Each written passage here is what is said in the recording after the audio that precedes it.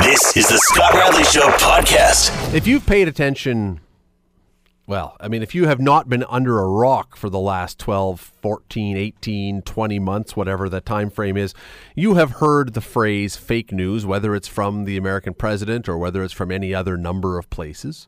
You have heard fake news or some variation of that term. It's probably the phrase of the year last year, the word of the year. Well, now, to combat what some countries are seeing as the scourge of fake news, there are places that are planning to go beyond just saying, hey, that's bad news, that's not good news, that's wrong news, that's inaccurate news. Rather than doing that, there are countries now that are saying, we are actually going to usurp the freedom of the internet to block you from receiving fake news. It's under the guise, I guess, of we are protecting you. But France and Brazil, for example, two of the countries leading the charge on this one, not the kind of places that you would think of as the home of dictators or despots or someone else. There's a story out this week that says, first France, now Brazil unveil plans to empower the government to censor the internet in the name of stopping fake news. It is, to me, the only word that I think of when I start reading things like this is it's terrifying that we're suddenly now going to be having seemingly government groups, government bodies, whatever else, getting involved in censoring the internet. Joining me to talk about this, a guy we love to turn to whenever we have issues to do with the web or things along these lines. Alan Mendelsohn is a lawyer who specializes in internet law. Late last year, in fact, he authored a report on freedom of the internet. He joins me now. Alan, thanks for doing this today. My pleasure as always, Scott. How are you? I'm great, but I'm puzzled by this. First of all, should I be surprised that countries are starting to do this? I probably shouldn't be. Oh, goodness, no. And it's not just the fake news area. Countries, governments in general, are taking all sorts of action in terms of blocking things that they may not necessarily perceive to be something that they want their citizens to view. I mean, at the very minimal, for example, Sweden blocks certain copyright piracy websites, and I could go on and on. So it's not just fake news. There's all sorts of incidents where governments are taking sort of proactive action because they think that blocking websites is the only way to go about this. But I get this. I expect this if it's North Korea or Russia or China or pick your other place where you might say there is an authoritarian government in place. I don't expect this when it's France and Brazil and Sweden.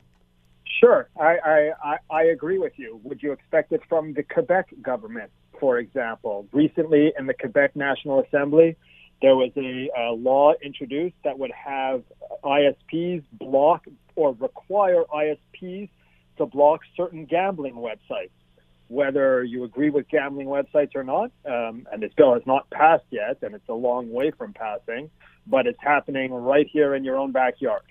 And under what's the reason? Is it because the taxes are not being paid? Is it because they say people are being ripped off? What would be the reason?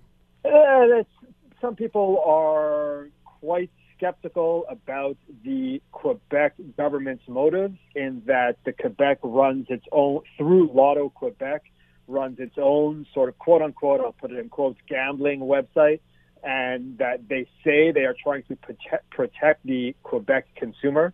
But the skeptic will say, well, they want to shut down Quebecers' access to all the other gambling websites so that Quebecers who want to wager money on sporting events, for example, will go to Lotto Quebec website instead. So there's all sorts of motivations for these things. And there has been even discussion recently about, federally, whether we should be blocking websites that deal with copyright infringement. So, it's happening right here, not just in France and Brazil. Is there, though, Alan, is there anything in our law that allows a government to step in and do this, or are they having to make new laws to make this legal-ish for them? Well, they are certainly required to write new laws. There's several things that would prevent any Canadian government, whether federally or provincially, from attempting to block certain things. I mean, number one is freedom of expression that's guaranteed in the Canadian Charter of Rights. And, so there's a freedom of expression, a freedom of you should be able to access what you want, and no one should be restricted. And a website is sort of a version. It's a manifestation of freedom of expression, and no government entity should be blocking that.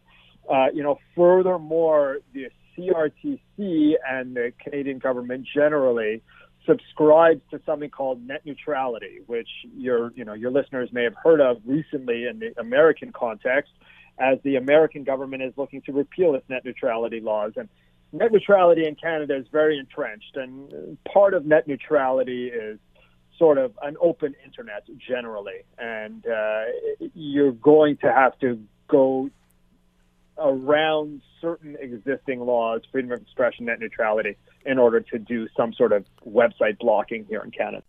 You're listening to The Scott Radley Show, weeknights from 6 to 8, only on 900 CHML. Talking net independence, internet independence, there are countries that are now beginning to look into censoring the internet in the name of stopping fake news.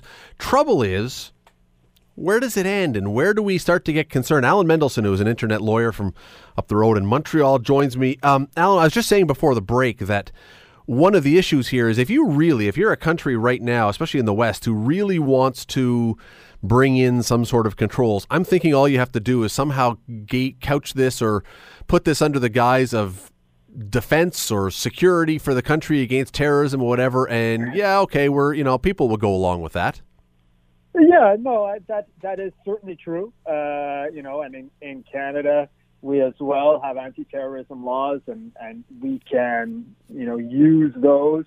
I'm not sure that, limiting freedom of expression by blocking certain internet websites, whether you deem them as fake or not, could really be shown to be anti-terrorist. You could try. I'm saying you have to come up with some reason why you're doing it if you're a government, and I'm thinking there's the starting point to at least win over a few people. Certainly. How about the protection of democracy? I mean, that is the argument that is being put forward, even in the United States, for example, as to why private companies like Facebook should be dealing with this matter very seriously. Fake news is a threat to the democratic process. The democratic values are enshrined in both the United States and the Canadian constitutions.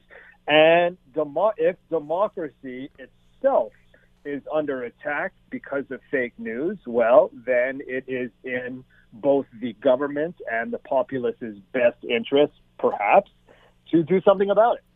So, at the core of, and it's, now that I think about it from that way, there's a very interesting phrase. The way the Canadian Charter of Rights and Freedoms works is that, yes, there are a bunch of freedoms that you are absolutely supposed to have under the Canadian Charter, including freedom of expression.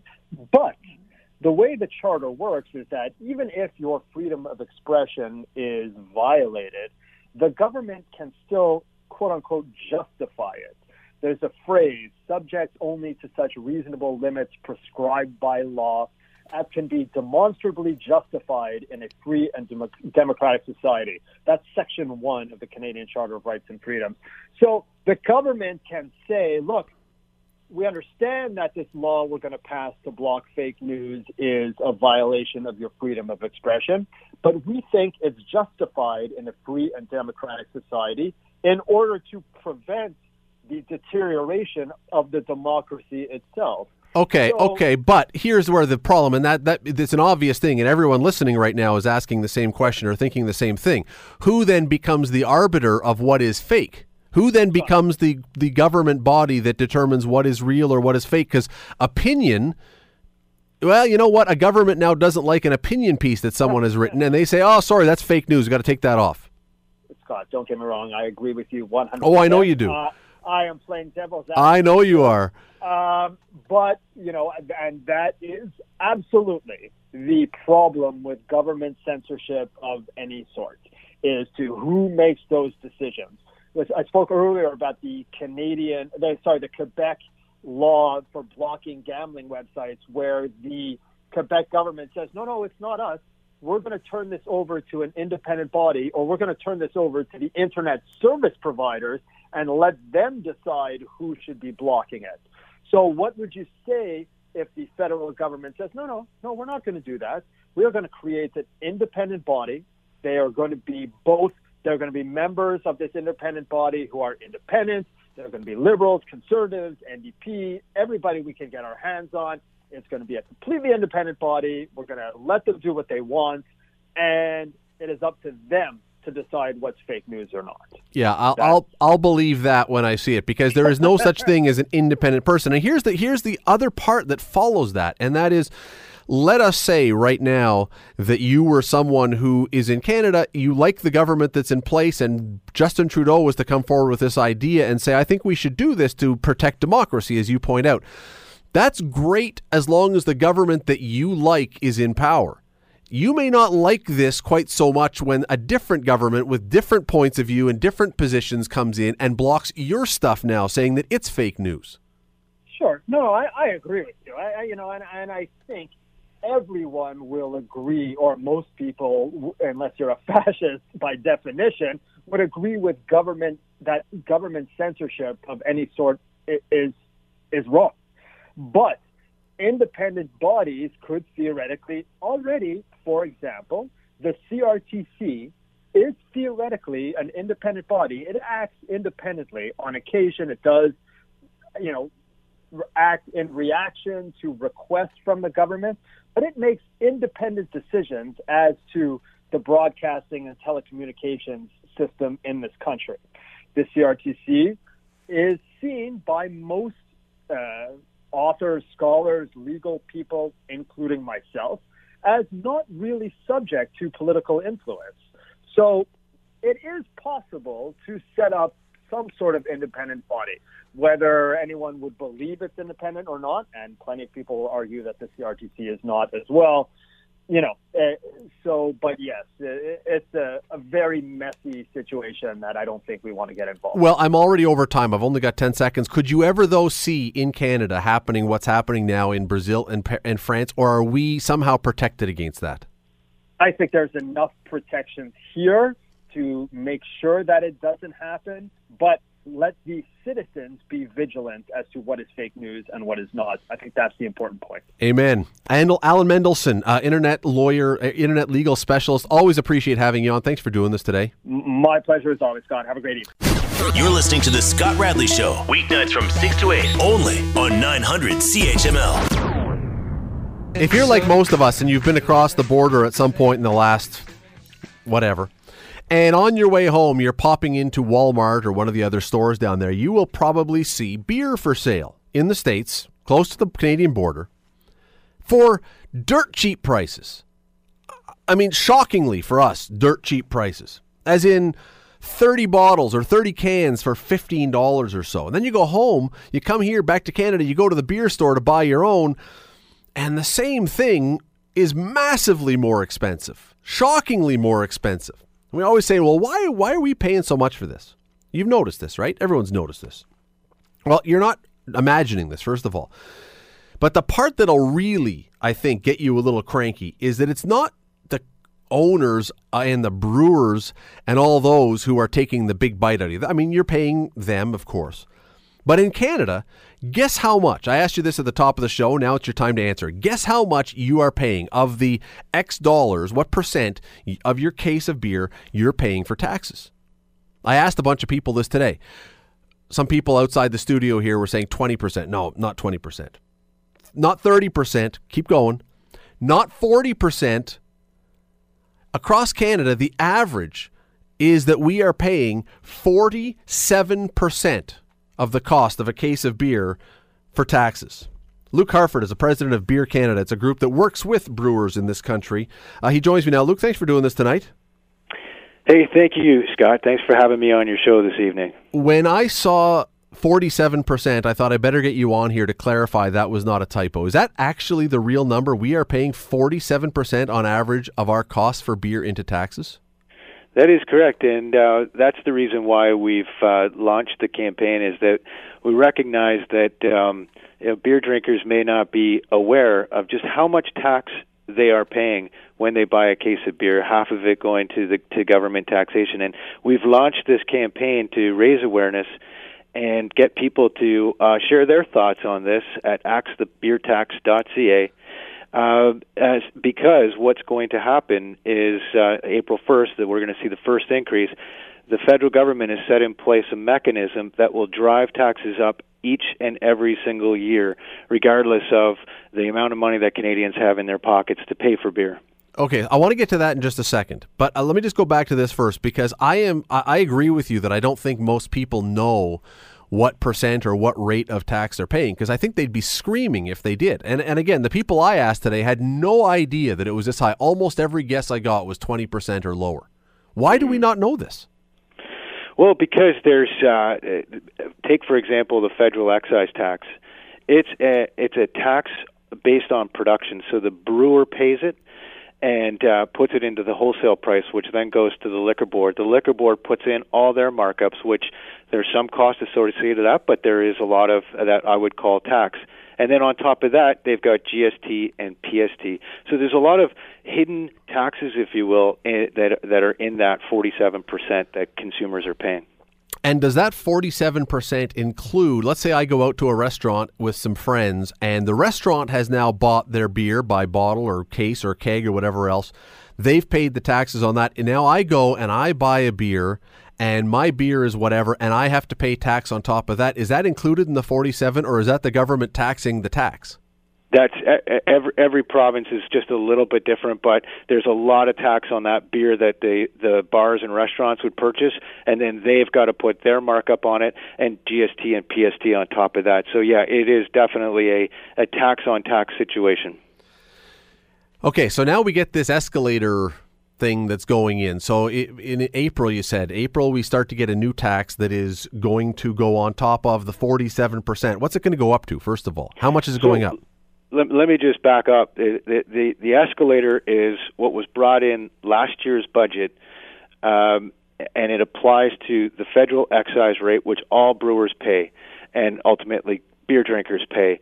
And what they did was they put in a mechanism so that every April 1st, it's baked right into the legislation, every April 1st, that tax rate is going to go up. And when that goes up, it juices up liquor board markups, GST, and PST. Do we know how much it's going up? This year it's going up, so the excise duty rate is going up by 1.5%, and then that'll be amplified by the PST and the GST and the liquor board markups as well. And it's not just one time. This is going to happen every single year, and there's no requirement for the government to tell Canadians that this is happening or have a conversation about its effect on the pocketbooks of beer drinking Canadians or on the industry. So presumably, if this could happen every single year, and we're starting now at 47%, and it's let's say it stays at a 1.5% a year, that means that in 10 years it goes up another 15%. We're up closing in on 70% on our taxes that were on a case of beer. Yeah, so it's a percentage increase on the excise duty rate that the brewer pays. So it won't go up that fast, but it will compound as it goes through the pricing mechanism with the liquor board markups and PST and GST. Absolutely. There will be more tax being charged to consumers as we go forward, unless we can put a stop to this escalator tax that was brought in last year, which is what we're working on. Well, Luke, did this thing slide through? Like, was this a standalone tax that was brought in that we just weren't paying attention to, or was this in some sort of omnibus bill that happened to go through, and that's why a lot of people didn't hear about it or didn't pay attention to it? It was part of last year's budget. So last year, the federal budget increased excise duties by 2%, and they also brought in this escalator so that it would go up every year, and they wouldn't have to talk about it. It would just happen automatically. And we did object to it when it came out. We were fine with the 2%. We focused our energy on trying to repeal the excise escalator. There was quite a bit of support for our position from beer drinkers as well as from lawmakers in Ottawa. But ultimately, the government was able to push the legislation through.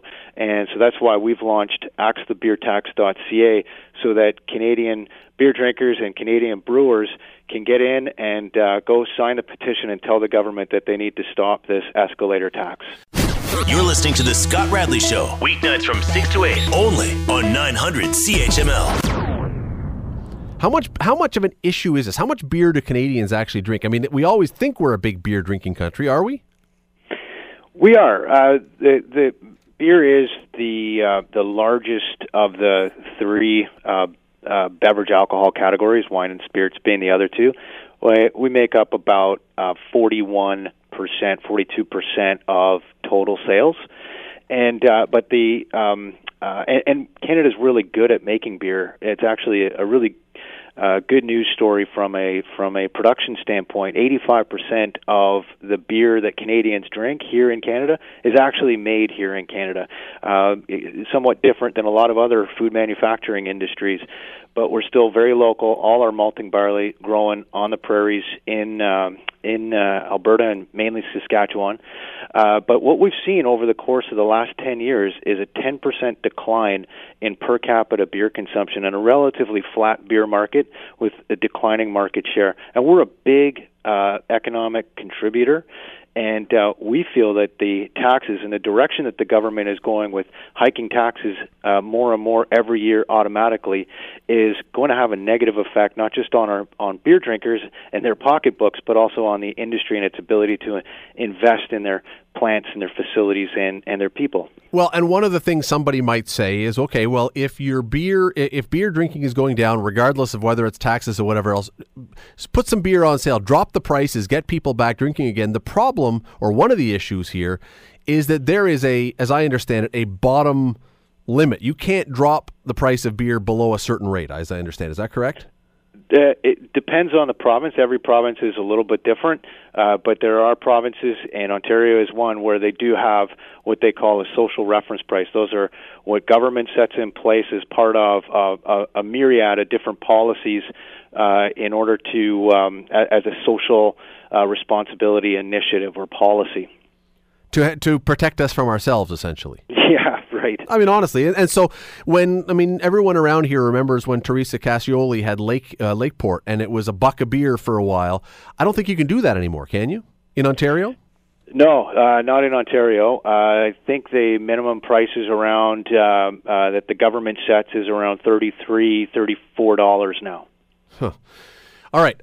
Where do we rank then? I should add that the taxes on a case of beer that are at the lower end of the price spectrum would make up much more than that 47%. It would be, I don't have the exact number, but it would be a higher percentage of the price of those particular brands.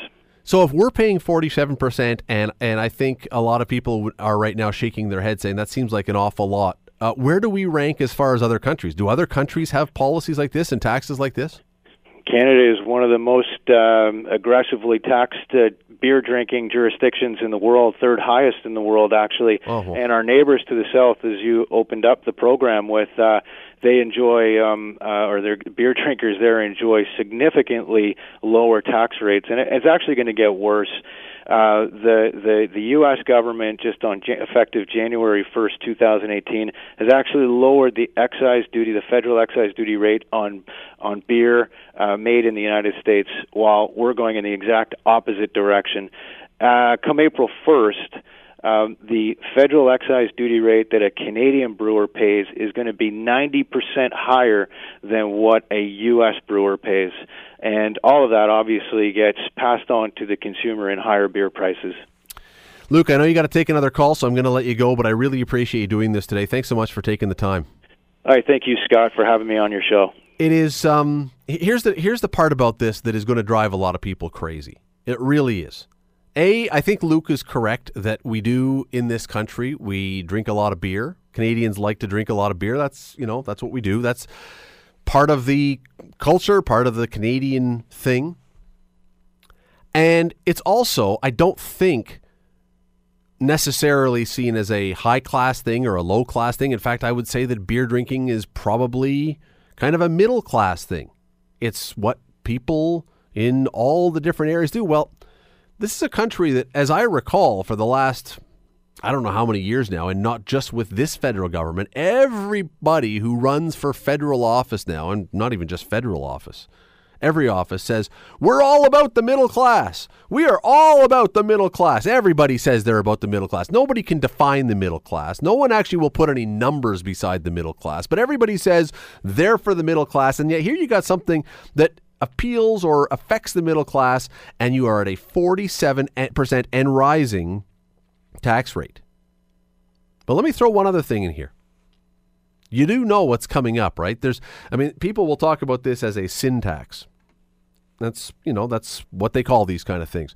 We have another sin tax or thing that will have a sin tax applied to it coming soon. You know that we're heading towards legalized marijuana. What do you think the chances are if we're paying 47% on beer right now, taxes? What do you think the chances are that we're going to be paying, well, not me, I'm not buying any, but whoever goes out and buys the legal marijuana is going to be, maybe not right away, maybe not immediately, but pretty darn soon going to be paying more and more and more taxes because the government's going to look at this and say, hey, we can squeeze more dollars out of them. Hey, we can get more. Hey, we can put in a law that gives us this and we can have this. And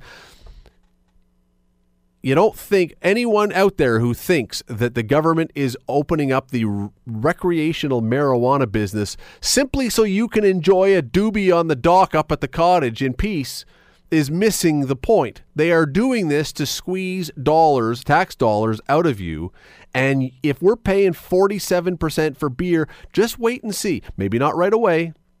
It might take 5 years, might take 10 years. But those of you who are going to imbibe in your legalized marijuana, just wait and see what you're paying for taxes on that stuff.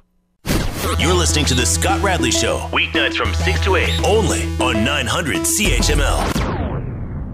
Let me bring in Don Robertson of the Dundas Real McCoys and ComChoice Realty and a variety of other functions and things we don't need to applications talk about through the greater Dundas region. Enjoyer of Christmas on the beach. I still can't get over that you did that. I still think that's almost anti-Canadian, but I'm only saying that because I'm completely jealous. It was pretty cool. I was surprised how many people were down there. It was like another day down there. Oh, I have no doubt. I have now fully decided that Thanksgiving is a far bigger deal in the U.S. than Christmas is. It really is. I mean, they talk about it all the time, and Christmas just comes after Thanksgiving down there. Well, is it a bigger deal? I don't know if it's a bigger deal, but it's a bigger celebration. It's much bigger than we have for Thanksgiving. You say that? Yeah, in comparison, there's no question about it. But they make it a bigger deal. I mean, Christmas is still Christmas, right? But you know what else is with Thanksgiving? It's football. You eat football. 14,000 calories of turkey and stuffing. Black Friday, and then you shop. Or you shop before. Thursday is Thanksgiving, Friday is Black Friday, but Thursday is also jammed full of football, usually with the Detroit Lions, who are perpetually horrendous.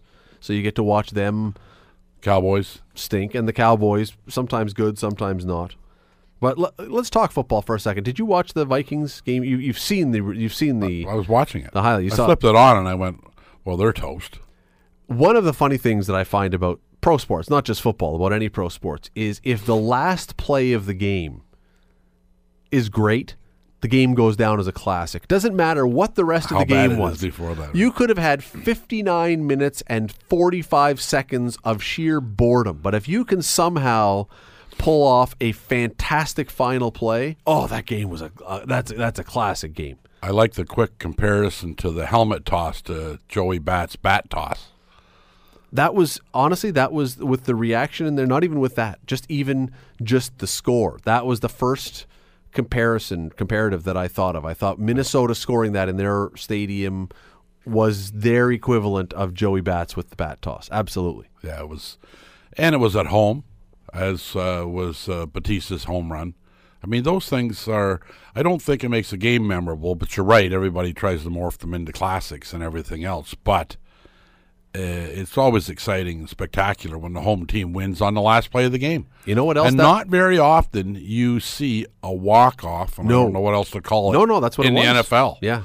They had to lug those poor slugs from New Orleans back out so they could drop the knee. Which is stupid. Just, the game is over. Why do you have to kick the extra point? Who cares? Fix that rule. They didn't even try. They just dropped to the knee, right?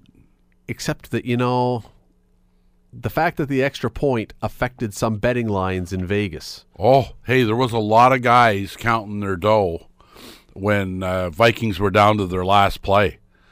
And some might suspect the guy that kind of folded like a cheap suitcase underneath the pass. No, I don't think he thinks that's smart, but it sure looked like there's got to be a lot of guys ready to shoot him last night. Yeah, no, he was not doing that on purpose. I assure you of that. But nonetheless, he's not a guy who is getting any free meals in New Orleans as a member of the Saints this week. He'll be in Buffalo next But year. you know what else that reminded me of, that play? And this is not a popular, happy one for Hamilton people. Henry Burris to Greg Ellingson in double coverage to knock Hamilton out of the playoffs a couple of years ago when the Red Blacks stormed back and on the last play of the game went down and scored. That wasn't 2 years ago they won the Grey Cup. No, they didn't. Hamilton hasn't. Well, no, sorry, Ottawa. Yeah. Yeah, and it was, I think it was a year. Yeah, was it that year or the year before? That was 2 years ago, I guess. Anyway, whatever it was, I saw that and I thought, you know what? That Minnesota is feeling like Ottawa was that day, and New Orleans is feeling like Hamilton was that day, because it was a very similar play. But my question on this one, as I was watching this, and I've been trying to decide this all day, and I really can't decide. That play as part of it, but not alone, did Minnesota win that game, or did New Orleans lose that game? When you watch a game like that, do you, at the end of it, do you say, man, they blew it? Or do you say, man, they came back in an amazing way? What's your leaning on that one? Well, New Orleans had two defenders in the area. It wasn't like he was standing there all by himself. No, somebody didn't fall down in coverage and leave the guy wide open. Absolutely sheer luck that it unfolded the way it did. He stayed in bounds, and that was within inches. So, I mean, they had deep covered off, but it didn't work. I think the defenders were scared to death to get called for pass interference. Because it was in field goal range. If you hit him there and get pass You're giving interference up a field goal. So they said, if I screw this up, they're going to score a field goal. Not likely thinking, if I screw this up, they're going to score a touchdown and we're really in trouble. Yeah, I mean, my inclination, maybe it's the cup glass half full or glass half empty thing, was in that particular case, I didn't look at that like Minnesota won. See, when we talk about the Bautista thing, a home run to me is vastly different. Hitting a home run, even if someone serves you a fastball right down the middle, it's bolt straight, you've still got to hit that ball out. You still have to time it and square it up and everything else. Well, Minnesota did everything they had to do. They executed perfectly. I agree. But so how do they not win it when you execute perfectly? Catching a football, put it this way, I can catch a football. You can catch a football. Neither of us can hit a home run on a 95-mile-an-hour pitch, even if it's right down the middle. And I'm not sure I could have caught that football. Well, I don't know. Perhaps you could have, but in front of 90,000 people with two guys all over me and leaping into the air. I'm not saying it's as easy, but I'm just looking at the one with Bautista. I think that one, he had to win that. Even if the other guy made all the mistakes in the world, it wasn't a little league home run where you hit a ground ball and they start booting it around the infield and they scored. He did what he had to do, and I know Minnesota did too. Bautista did what he does. So it's not like the guy that hit that home run was hitting his third of the year. No, I know. The difference is I felt when Bautista hit that home run, I felt like Toronto won. I felt like the Blue Jays won. They still had 2 innings to go. When I saw this one, I felt like the Saints had blown it. I think that kind of shows you the difference between football and baseball to the extent that football really is a team game. Right? You got to have time to throw the ball. You got to get open. Somebody else has got to be doing something to distract the defenders. I mean, it's not like everybody knew where the pass was going. The quarterback likely didn't know where the pass was going, other than deep. So there's a lot of moving parts to make a play successful in football. Bautista just had to have a round object, hit another round object out of the ballpark. That's tough to do. It's a team game. The home run's an individual. Well, baseball is a one-on-one sport in a team concept. Football, as you say, every play is different. Every guy is moving in a different direction at all times. One of the offensive linemen miss an assignment on that play, the game's over. Yeah, I just can't get myself to not say that Minnesota lucked out in that case. See, there's nothing lucky to me about hitting a home run. You don't luck out and hit a home run unless you're Aaron Judge, who's like 6'8" and 230 pounds, and he can hit a pop fly that sometimes goes out. But even then, he still has to hit it hard. You can't luckily hit. You can't fluke a home run. No. But you can fluke a touchdown, and I really believe this was had New Orleans defenders done anything right. I said to Bill Kelly this morning, we were chatting, and I said, the tackle that you should make in that case is you don't even have to hit him as soon as the ball lands in his hands. Let him catch it. When you're saying you don't want to take a pass interference penalty, I agree with you, but you can let him catch the ball and stay a yard off him because you've got two defenders there, and then bear hug him. This is the kind of tackle you would do in a walkthrough before the game when you're not wearing pads. You don't even have to hit him. You just have to you have to bear hug him and run timeout. You're really making New Orleans look bad. You make that sound awfully simple. I think that particular play, I think you would ask a million football defensive backs how they would play that play, and they would all say what I just said, and none of them would say, I'm going to go in there and try and put a kill shot on the last play. There was no None of them would have said they would have played it the way it was played. Well, no, but you didn't need to go in to destroy the guy. You just needed to control him. He still had to go another 35 yards. All you had to do was grab onto him and take him down. You didn't have to blow him up. I think the only play they had clearly is to knock the ball down. Because even if he catches it, it's probably automatic field goal. You lose the game. No, but if you had kept him in bounds, time would have run out before they could have lined up. And unlike in Canada where you have to play a play at the end of zeros, if the time runs out in the NFL, the game is over. If they had tackled him in bounds, time would have run out. Minnesota could never have gotten to the line, got their kicker on, and got set up in time, and they were out of timeouts. They could never have done it. No, they didn't have any time. I don't even know where the clock was when he ran. It started that play started at 10 seconds, and he caught it at about 6. Yep. But if you tackle him at 6 seconds, that means the entire team has 6 seconds. The ref has to run and pick up the ball, put it to the center of the field. You have to get your team on and your team off and set up your field goal and snap the ball in 6 seconds. It's impossible. Interestingly, in the NFL, even if you did that and the quarterback dropped back, kicking it through the end zone gets no points. No. In Canada, you could do that. We don't have to because the play stops. Well, that's a whole other point. We got an hour. No, but I'm glad the NFL doesn't have that point. I'm sorry. I know a lot of Canadians love the Rouge. I hate the Rouge. I despise the Rouge. There's no way you should get a point for just hoofing a ball past the end zone. I don't mind if you have to put it through the end zone. I don't like getting a point when you miss a field goal. When you miss a field goal, that's rewarding. Not only should you that's like winning a silver medal and throwing it in the stands. Yeah. Not only should you not get a point for missing a field goal in the CFL. If you're a field goal kicker and you miss, you should not only not get the point, you should have to do like 500 push-ups before you're allowed to come back on the field. Or if it's inside the 30-yard line, you lose 3. Well, yeah. You know what? There's a good idea. Yeah, I'm full of them. No, you know what? I like that. There is a good idea. If in the CFL, if you're trying a field goal, because remember the field goal post is at the front of the goal, is at the goal line. So it's not like the NFL where it's an extra 10 yards. So a 35-yard or less field goal, if you miss, you lose 3 points. I really like that idea. I think the more fair way to do it, and this is going to be hard to believe, that was kind of off the top of my head. I love it. But I think a more fair thing to do is, since you'd likely get a point if it goes through the end zone, not only do you not get that point, but you only lose 1. It's hard to penalize them the full 3, but maybe they're listening. Maybe they'll change that rule. But I think penalizing them by a point for missing is kind of interesting. You know what I'd really love to be involved in? If the XFL, we've heard the XFL is going to come back with Vince McMahon from wrestling, professional wrestling. He did the XFL once. Go watch the 30 for 30 documentary. You'll see it on TSN occasionally. It's a fantastic documentary about this crazy league that he started up. I would love to be in the boardroom to come up with the new rules if they bring it back. And you've just touched on something. So you miss a field goal for the next possession.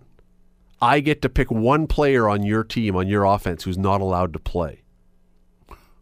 We'll be quarterback every time. Well, maybe, but sure. Maybe, unless you got a bad quarterback, then I'm going to take out someone else who's come up with crazy stuff. Let's try some. The only way the XFL, I don't know how we got into the XFL from where we started, but that's okay. The Crazy only way rules. the XFL is going to work is if you make it so hilariously interesting by having different rules and stuff like that. Because if you just play football... Well, if you just play football, the traditionalists will compare you to the NFL. Exactly. And you'll die. Exactly. You can't let yourself be compared to the other leagues. You have to do something so different. Now, the last time they did a lot of things. The amazing thing about the XFL, if you go back and watch, there's a lot of stuff the NFL pinched from the XFL. The NFL poo-pooed the whole idea and then stole a bunch of ideas from them that they liked. Remember the USFL?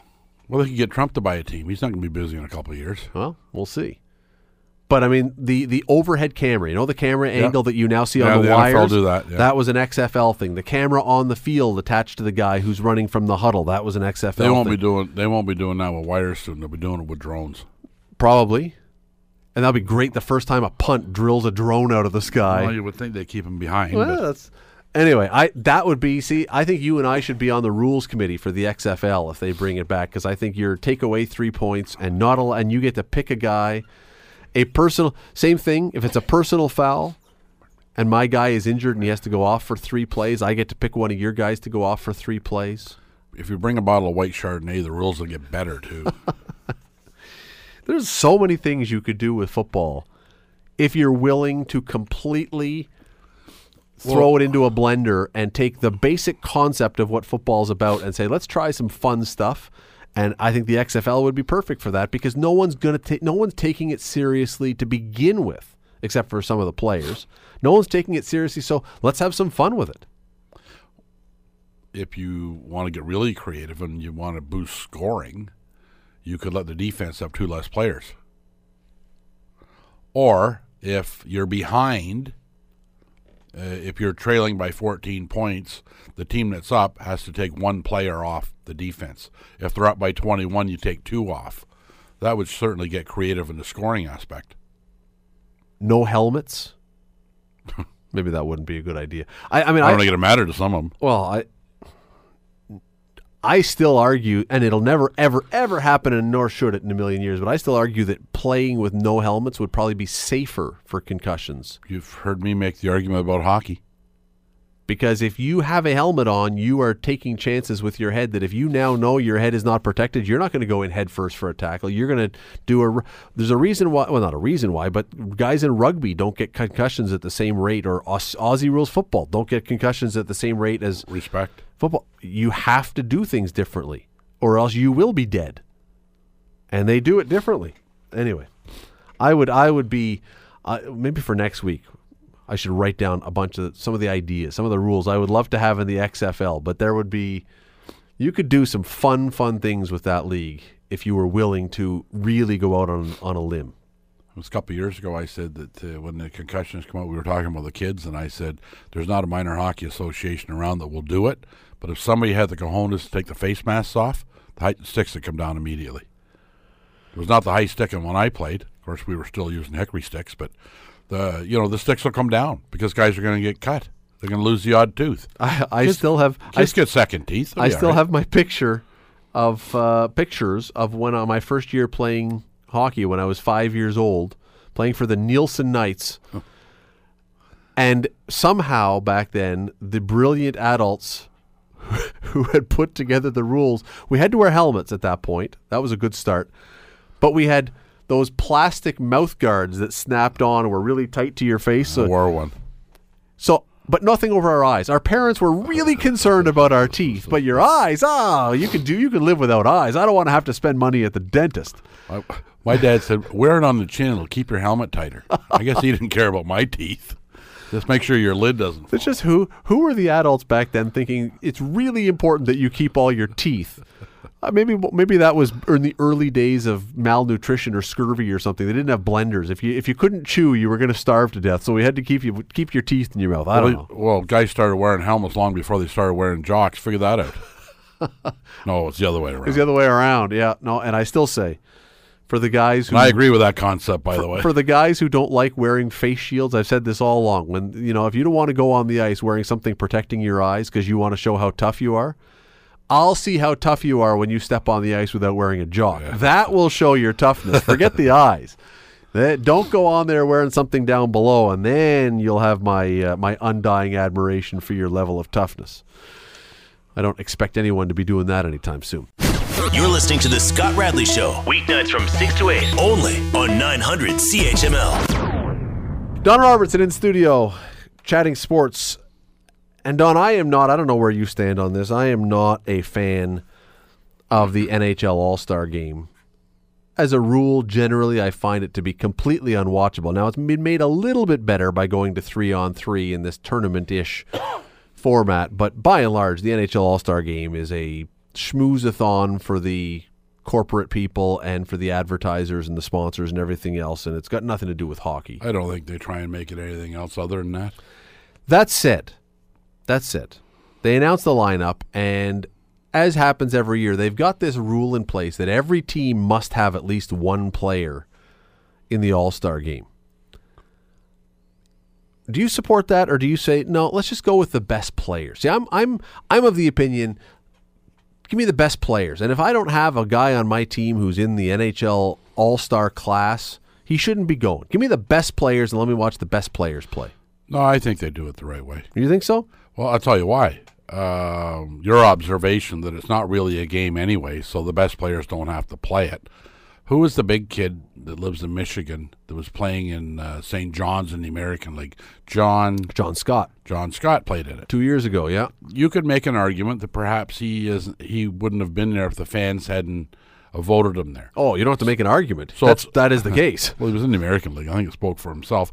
Then he was the MVP of the All-Star Game.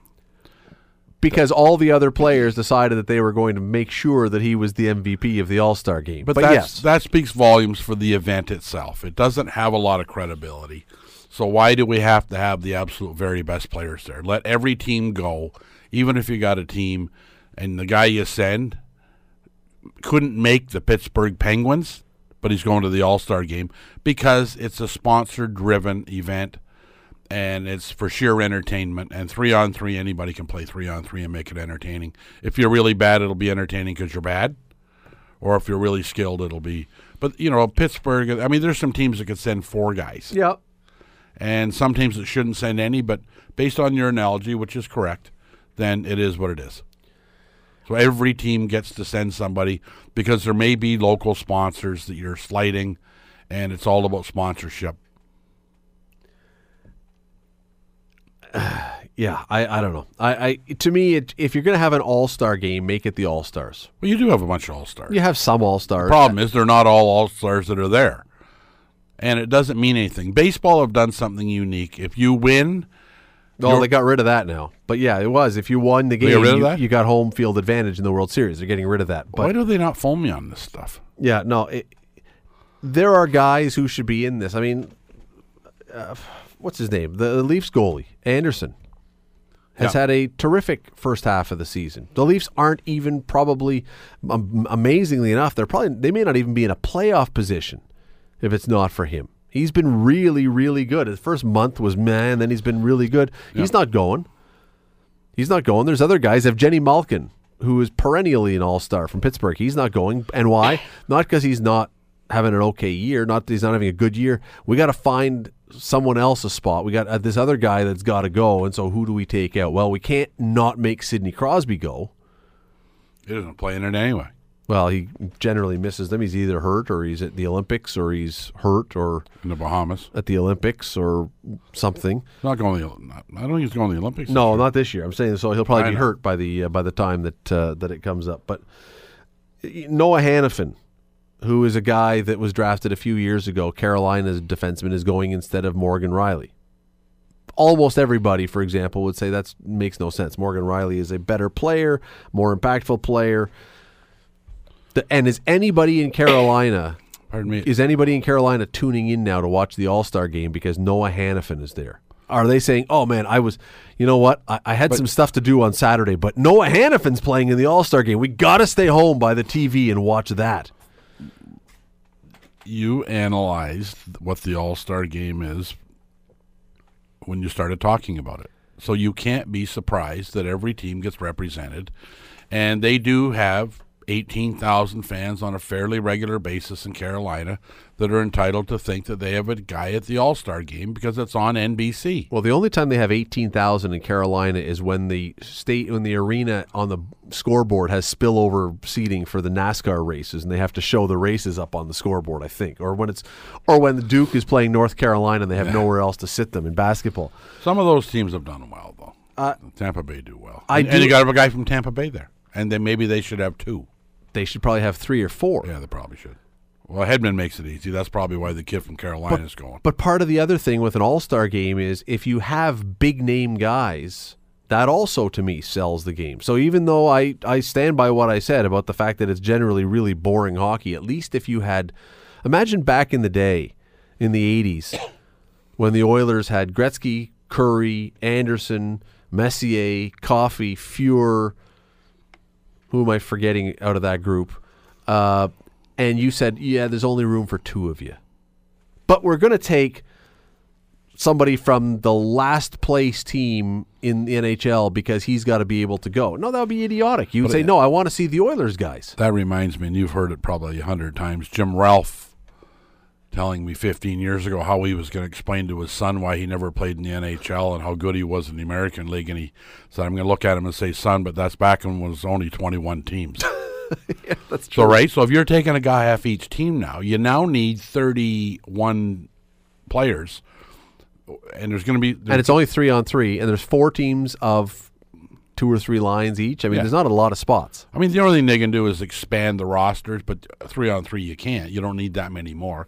Look, it's a fun corporate event, and you're not going to fix it. You're not. No, that seems. Nobody's ever going to respect an all-star game. I don't ever think any of them are going down as one of the greatest games ever played. Like, was it '76 Moscow and the Red Army and Montreal Canadiens on New Year's Eve, whatever year it was? Bobby Myers from Copetown refereed it. Did he do that game? Yep. Did not know that. You do now. One of his 2 claims to fame. He's got 3. What's the other one? Well, I was thinking of he was the referee in the Don Cherry Too Many Men on the Ice game, although he didn't make the call. But he was the referee that game. You know how many guys were on the ice? No. 7. So it wasn't that tough a call to make. Grapes told me, it was a long time ago at the All-Star game in Toronto, and I told him Myers was a buddy of mine, and I said, he said he didn't call it. I said, I know. He said they didn't call it till we only had 6 on the ice. You know the other one is? No. The towel. Oh, with Roger Nielsen? With Roger Nielsen in Vancouver. That Bob Myers as well? I did not know that. When he waved the white towel, and then that was Roger Nielsen was replacing Harry Neal, who was sick. 1982? No. It was still the Islanders, and it was the Islanders. Yeah, probably about 82 would have been the Stanley Cup Finals against the Islanders. I can't remember what I had for breakfast. Yeah, so Richard Brodeur was playing net. King Richard. Stan Schmiel was the captain with Harold Sneps. But Roger Nielsen had replaced Harry Neal for some reason, and Harry Neal left him on the bench because that's back when he was coaching GM. And he got up, and Myers was doing that game too. Is that right? Well, see, I knew Bob had done a lot of stuff, but there you go. Mm-hmm. A lot more than you think. We'll have to get Bob in here one of these days. He would be a lot of fun to have in here, and he runs a wonderful apple orchard in Copetown, Ontario. He does, and he was the inaugural commissioner of the Colonial Hockey League. Yes, he was. To his great dismay. Yeah, he's not happy. He reminds me of why did you get me into that at one point. Someday, maybe that's what I got to have in here, just to tell Colonial Hockey League stories. Oh, my God. That was a league, what did you call it once upon a time? The League for Misfit Players? I called it a lot of things. And I was the chairman of the board when I made the statement. It wasn't for publication. But. No, it was. That was for anyone who doesn't know. There's a league now in the States called the United Hockey League. It is probably close. If it isn't the first stop on the hockey food chain, it's pretty close to it. And it started as the Colonial Hockey League with Brantford and Thunder Bay and St. Thomas, and I can't remember what the other places Flint were. And Detroit. It's a 5-team league to start with. And if you ever saw Slapshot, you're not far off from what this league was. Not far off. I introduced at a Board of Governors meeting in Muskegon one day, and we're always trying to figure out how to fill the rinks right.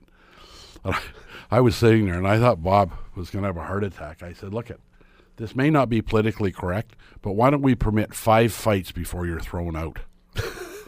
Well, all the owners are listening, trying to think, how can we justify this? Like, how can we sell this? And then the Quebec League, it was a minor pro league in Quebec that may still be operating, that guaranteed you 5 fights a night or you get your money back.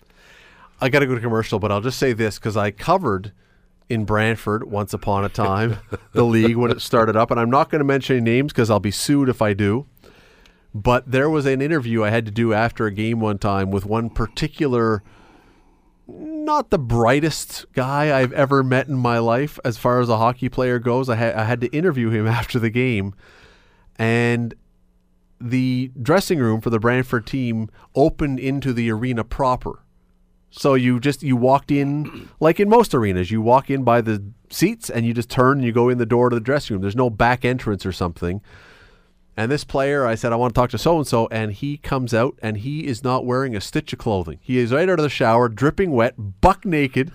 There are still fans milling around in the arena, and I was like, do you want to get a towel or something? He's like, no, I'm good. And it was the shortest interview I've ever done, because A, I was really uncomfortable, and B, I thought, I don't want to be responsible for you dying of pneummonia. We could... and I won't say who it was, but I bet you could guess. Oh, I know who it is. I traded him. You should tell them the story. I don't know if we can, about when you went to Thunder Bay with us in the playoffs. I think it was the playoffs, and I ended up in a restaurant or a bar, I guess, after the game, getting something to eat with the goalie for the Brantford team, literally with his head on my shoulder, crying. That was a new one to me. Who had dressed as an emergency goaltender for 2 games for the Toronto Maple Leafs that year. Yep. And then he got into a fight in the game, and another player ripped his mask off and started beating him with it and then threw it into the stands. It was quite a league. The Scott Radley Show. The Scott Radley Show. Weeknights from 6 to 8 on 900 CHML.